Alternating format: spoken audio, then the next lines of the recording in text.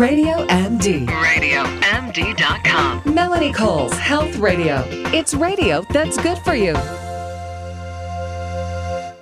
Well, it's certainly spring break time, and we know our teens and our older teens and 20-somethings like to go hang out in Florida and go to the beaches, but there are so many safety things now that maybe we didn't think about 20, 30 years ago that they really have to think about now. And of course, my expert guest, boy, she's the most qualified to be talking about this, is Kelly Campbell. She is a third-degree black belt and the highest-ranking female instructor in the United States. She serves as the Director of Instructor Development and Training Coordinator for the Licensing Division of Krav Maga Worldwide. Welcome to the show, Kelly.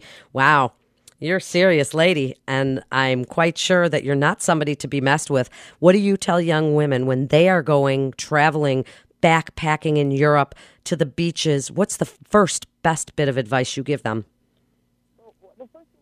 Being prepared and recognizing that there's potential dangers out there is the first thing. So a lot of times people live in denial and think that things won't happen. So taking safety into your own hands by educating yourself on things that you can do to be safer. When you're talking about going abroad, a lot of times people, when they go, they want to take all kinds of extra clothes and they want to be flashy. You really want to blend in, actually, and not pack as much. Because then you're targeting yourself if you're too flashy with your stuff. So blending in when you're going abroad is really important, and always checking out your area. If you're going to go somewhere, investigate what's around, what are things, know the city, get a map so you're not completely lost when you get out of that cab in that area. I'm telling you what, Kelly, first of all, a lot of these kids stare down at it's like, where can we go in the world, and stare down at our phones. And so they're unaware of people walking past them. They're unaware of the situations that they're in because they're so preoccupied with putting selfies of themselves on Facebook of where they are at the time. So I think that disconnecting a little bit and taking in your surroundings first, right? I mean, that's what you really want them to do. That is so important. And I think, there's so much distraction that goes on with the cell phones, and people are going to look for that. If you're so into that phone and you're not paying attention to what people are doing around you, that could potentially bring you up as a target.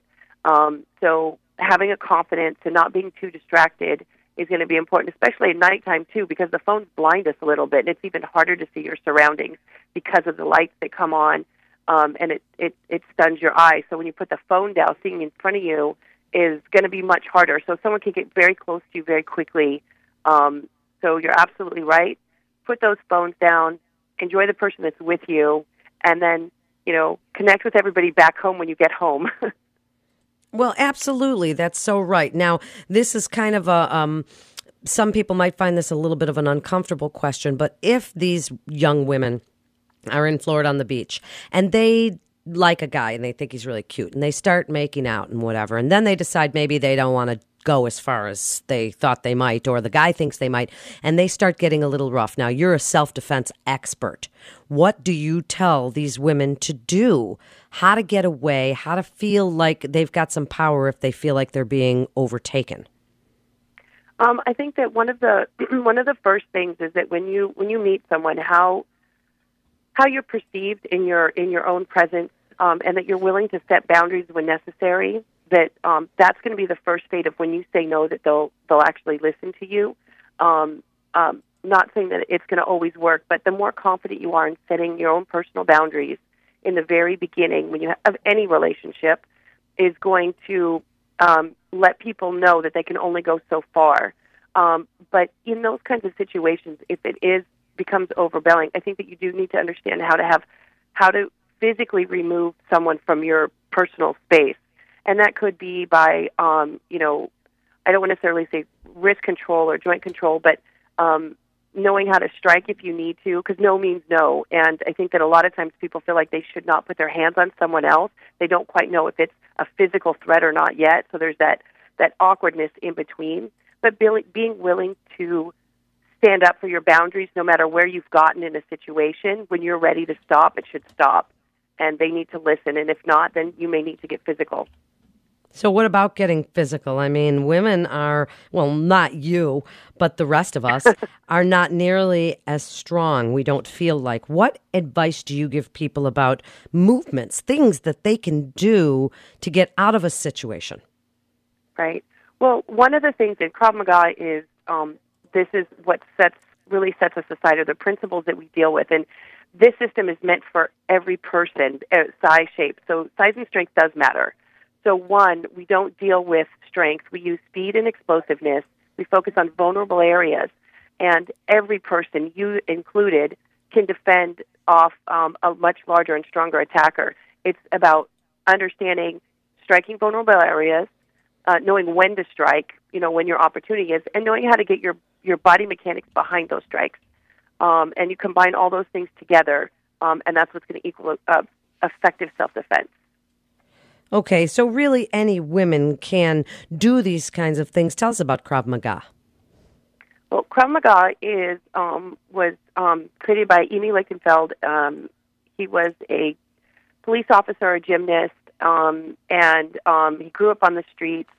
And he designed this martial art for the military, which was dedicated of young men and women, all ages, shapes, and sizes, would have to go into hand-to-hand combat. So he needed something that they could learn quickly in order to defend themselves once they went into battle.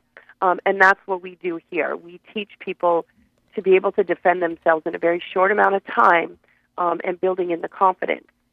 Because once you get that feeling of preparedness, too, it's going to develop the confidence for you to be able to execute the movement. So really, anybody can do this, and as you say, no matter what the size, because I'm 4'10", Kelly. So I mean, somebody but I'm fast, and I'm lithe, so I can move quickly. But now you discussed a little bit about what women can do. You discussed a little bit about what women shouldn't do. What if somebody has a weapon? Because some people say just surrender when there's a weapon. It definitely becomes more dangerous when there's a weapon involved.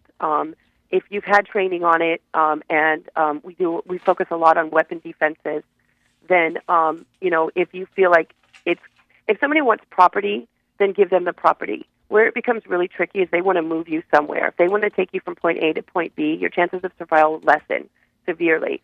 So at that point, I want to try to do what I can to fight. So there's specific things that you can do for whether it's a handgun or a knife, but most importantly, it's about responding and trying to hit them as hard as you can, and finding concealment. So getting more training will help you with that, but don't go. If they try to take you somewhere, it's time to fight. Oh, absolutely. I mean, if they do try and you have to do something, people have heard this thing of kick them in the nuts and kick them in the kneecap if you're little. Do all of those things not work? Nobody can really, you could, but the rest of us. Well, vulnerable areas are definitely a thing, but we can't rely that one strike will knock someone out. So groin strikes are very effective, but when someone's on drugs, it doesn't mean that it's going to get the response that you may want. So we think of, once it goes, as long as you're fighting, I'm fighting. But I need to recognize when I have an opening to escape now and get away so that I can go to safety. So we focus on multiple violent, aggressive counterattacks because you can only fight violence with violence. But I hate that. I hate to hear that. I do, and we only have about 30 seconds. So, Kelly, what a cool guest you are. Give the website where people can find more about you in Krav Maga. We are www.kravmaga.com. We have a website. We have an online academy. Come and take us up. We have multiple locations around the world. Well, certainly something that parents, you should encourage your daughters to do something like this, to learn self-defense. Talk to your children if they are going on spring break. Have them listen to this segment from Kelly because she certainly knows what she's talking about, and it's fantastic advice for spring break. This is Melanie Cole. If you missed any of the great information we're giving, you can listen anytime, on demand or on the go at RadioMD.com. Stay well.